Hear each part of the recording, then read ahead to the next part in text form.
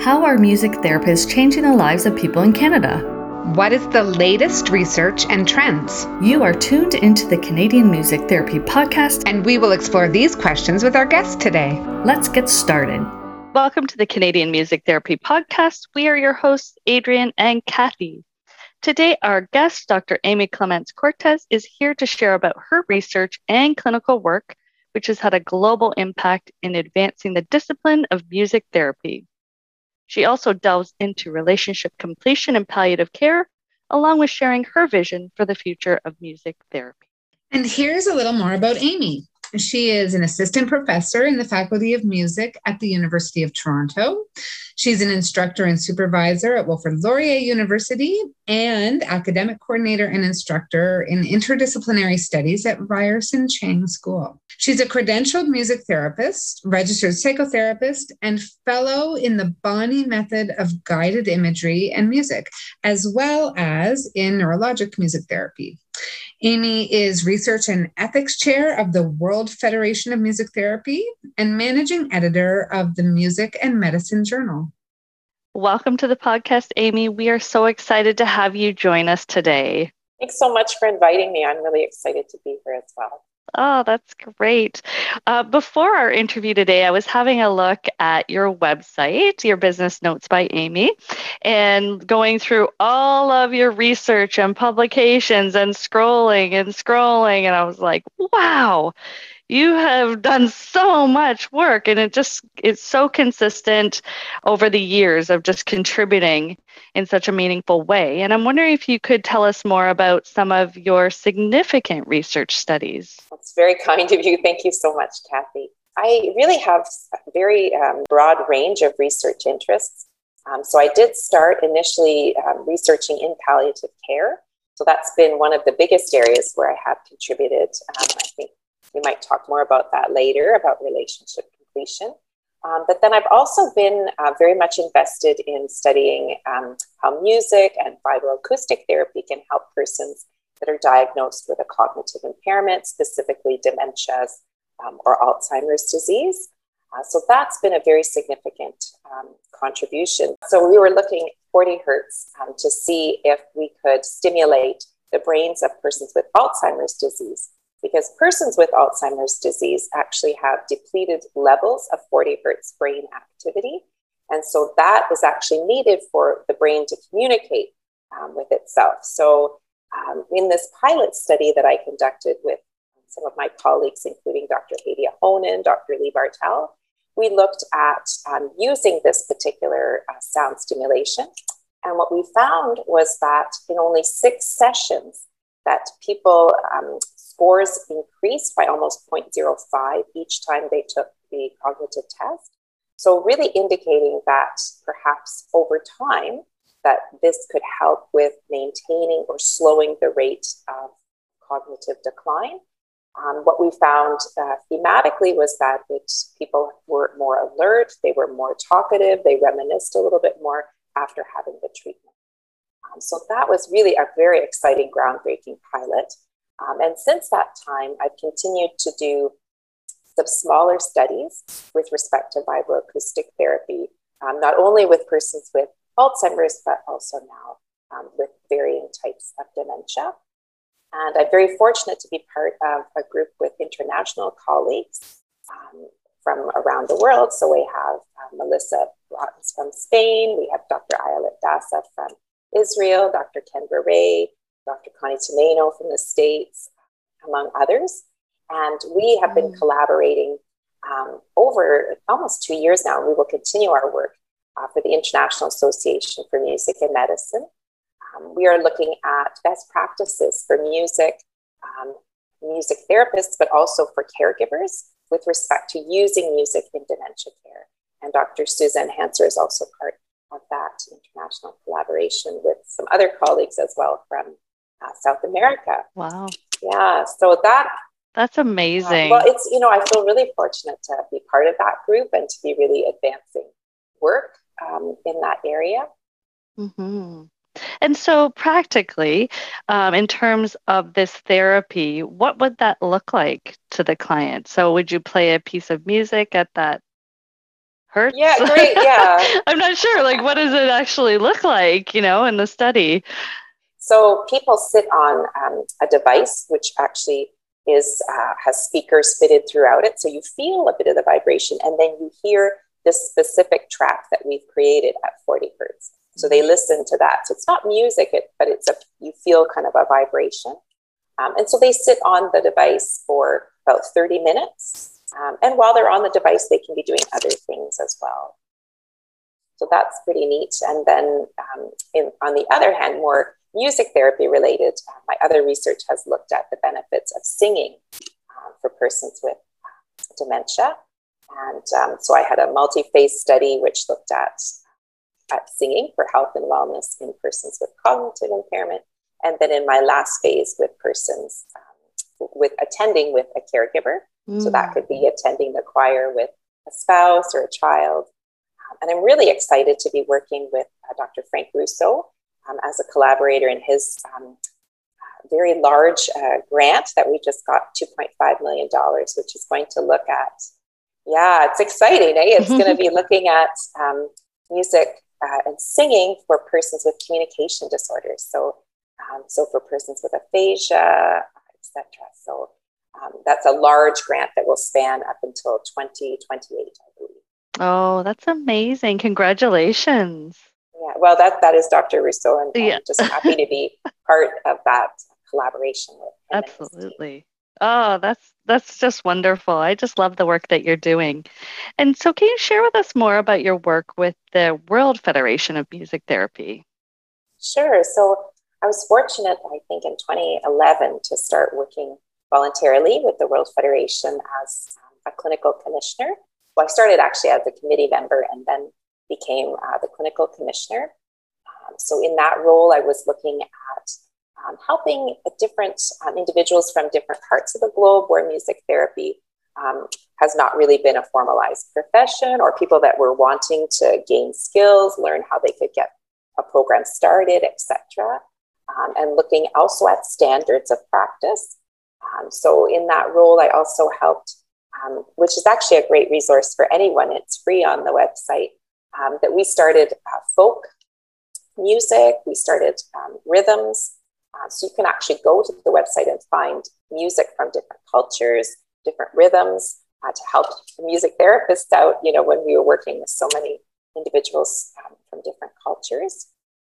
So that was really fun. And then I also started the International Internship Registry, where people that are looking to study abroad, voluntarily to get clinical experience could connect with others.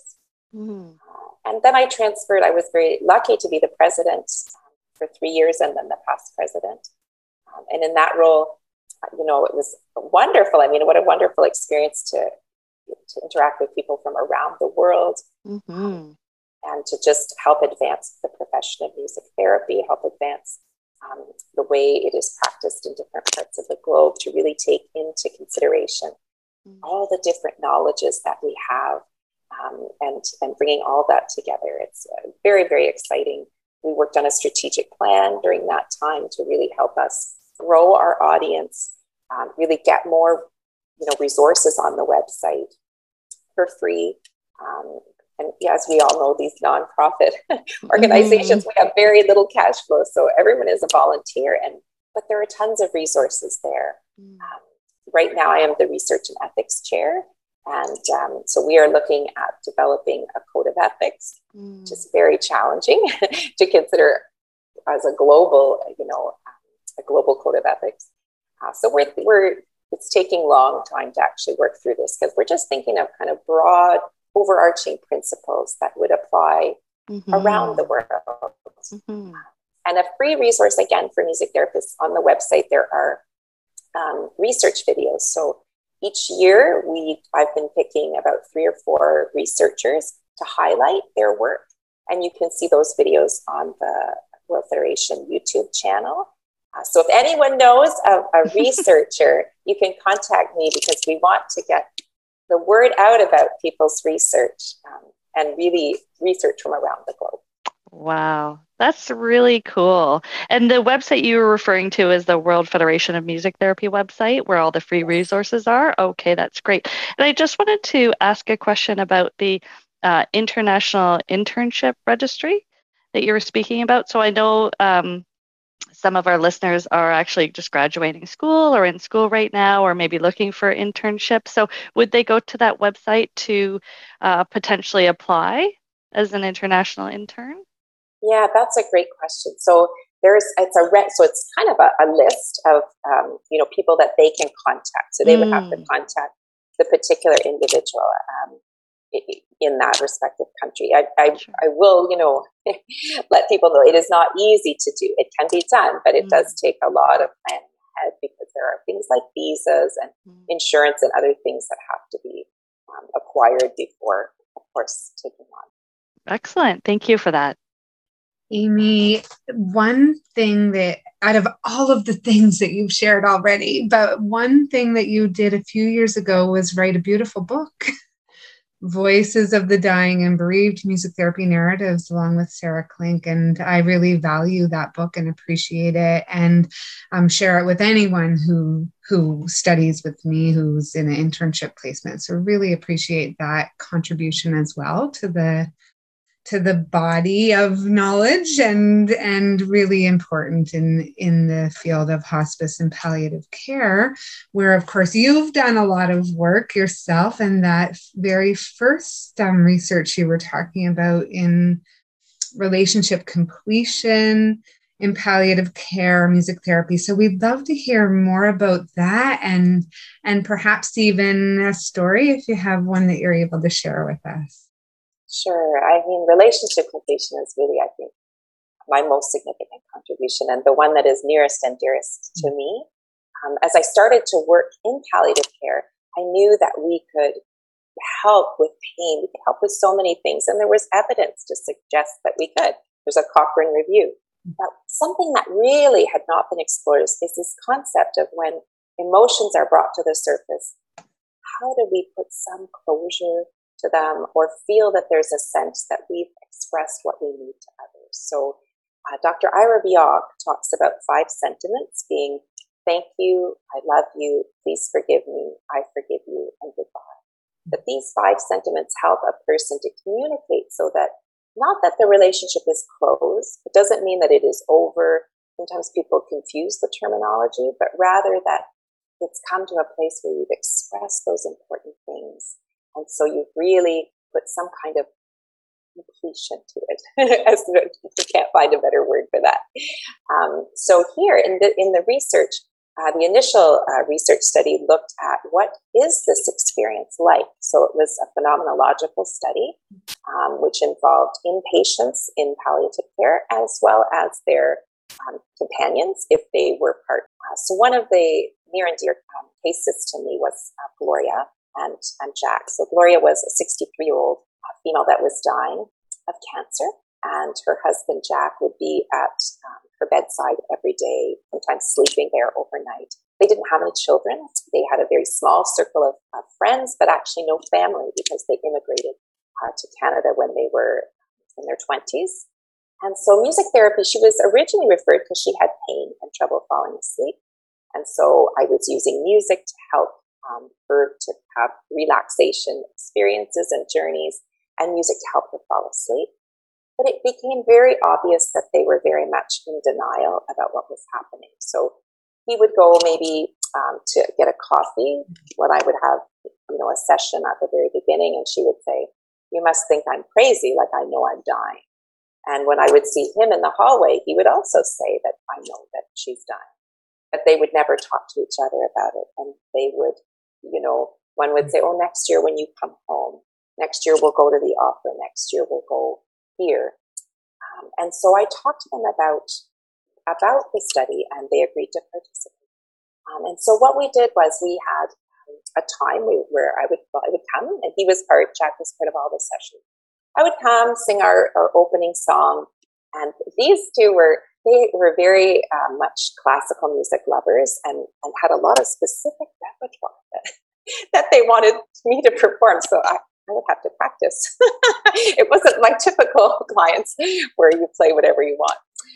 So I would prepare music that they asked for, do a check-in, and then Jack would leave the room. And what we chose to do was a musical autobiography. So we looked at all the significant stories in their lives and then picked a song to go with that story, or we wrote songs for the stories that didn't have, or for the stories that there was no pre-post song. So, for example, Jack had surprised Gloria to go to Paris for an anniversary. So part of the autobiography includes La Vie en Rose.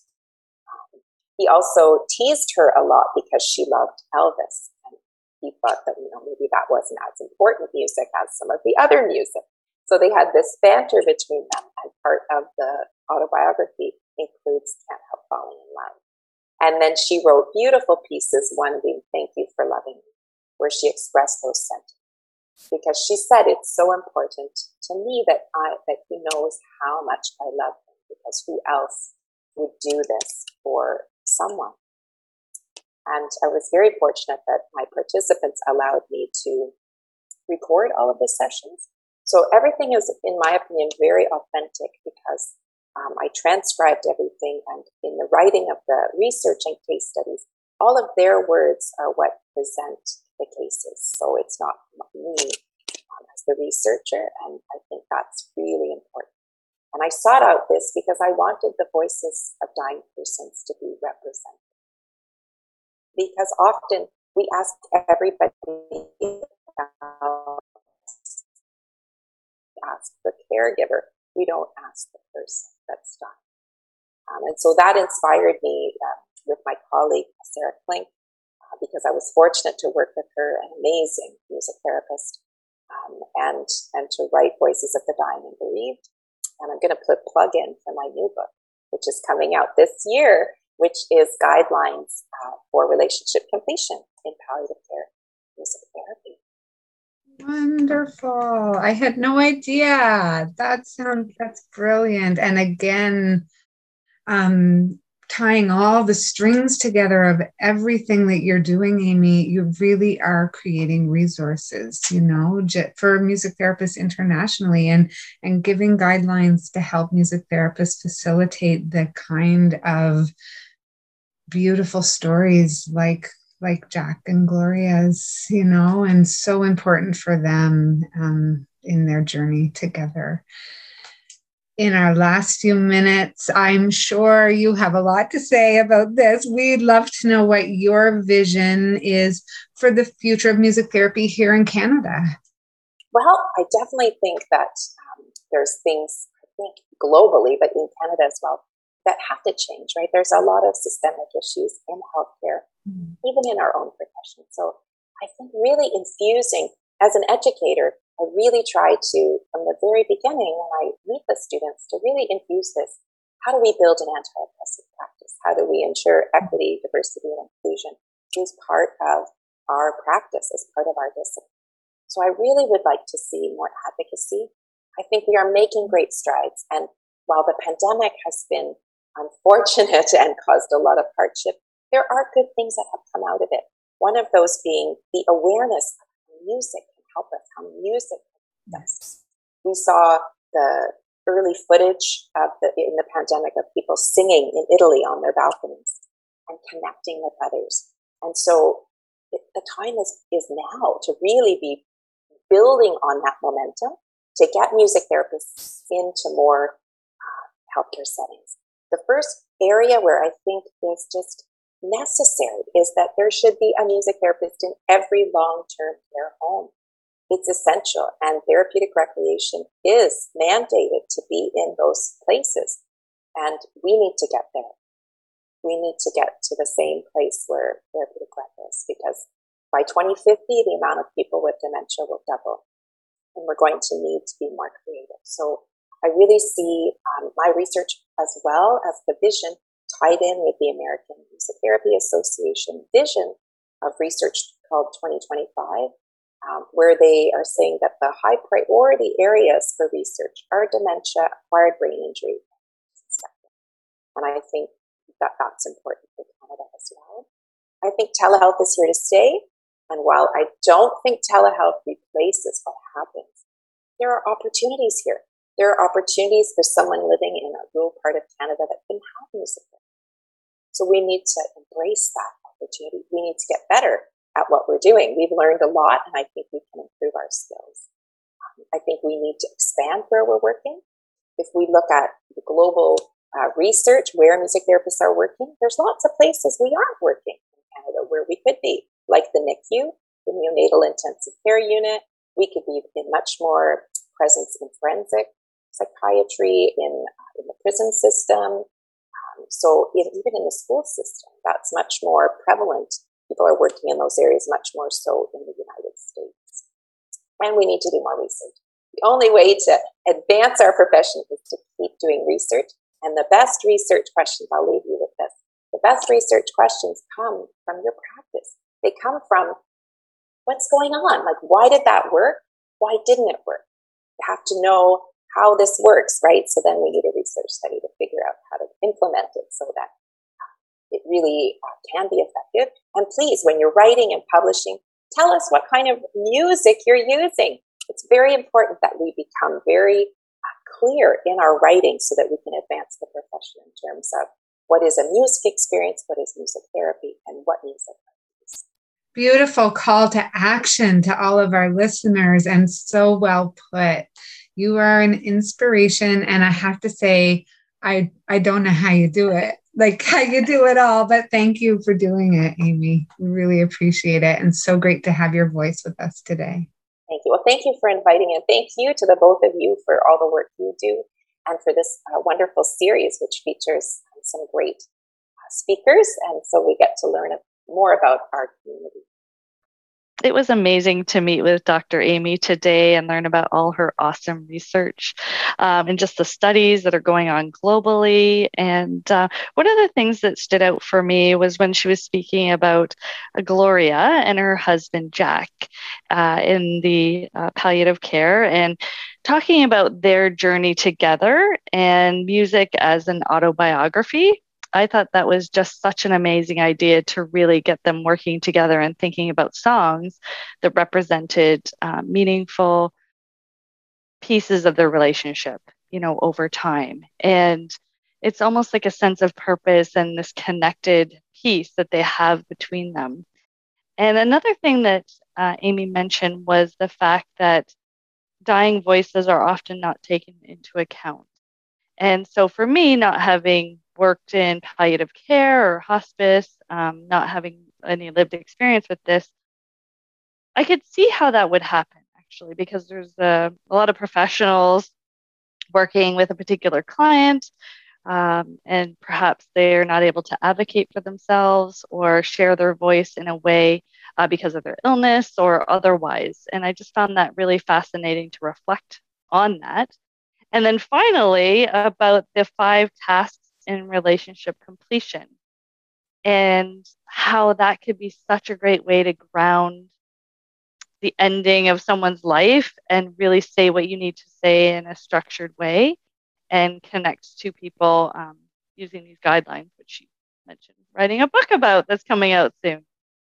It's so fantastic that Amy is writing this book. I had no idea. And I think for all of the music therapists listening who are working with people nearing end of life and palliative hospice care, this is just going to provide another wonderful resource to have guidelines. And I suspect they really will use those 5 tasks of BIOX. We, as music therapists, we are present with the individuals that we work with while they are, preparing to die. And it is a very intimate space and can be really emotional, just like Amy was saying. So it's emotional to the point that it's too difficult to put into words, or that denial is the way that coping happens. And so what what she's really highlighting is the way that music used with intention, because she's very intentional about using these interventions to help facilitate those very, very difficult conversations and intimate moments. And then, creating songs that are wonderful metaphors and containers at times when there isn't a song that says what's on Gloria's heart, or what's on the individual's heart and mind to say all that they have to say. And she's right. We don't necessarily capture those voices and share them, the voices of the people who are dying. And that's what she has quite intentionally done in designing that research, so that the voice, Gloria's voice, or the individual who's living this is heard and shared and witnessed. And that's so important. Thank you for joining us on the Canadian Music Therapy Podcast. To learn more about resources from the show, please visit beyondthestudio.ca. Thanks for listening.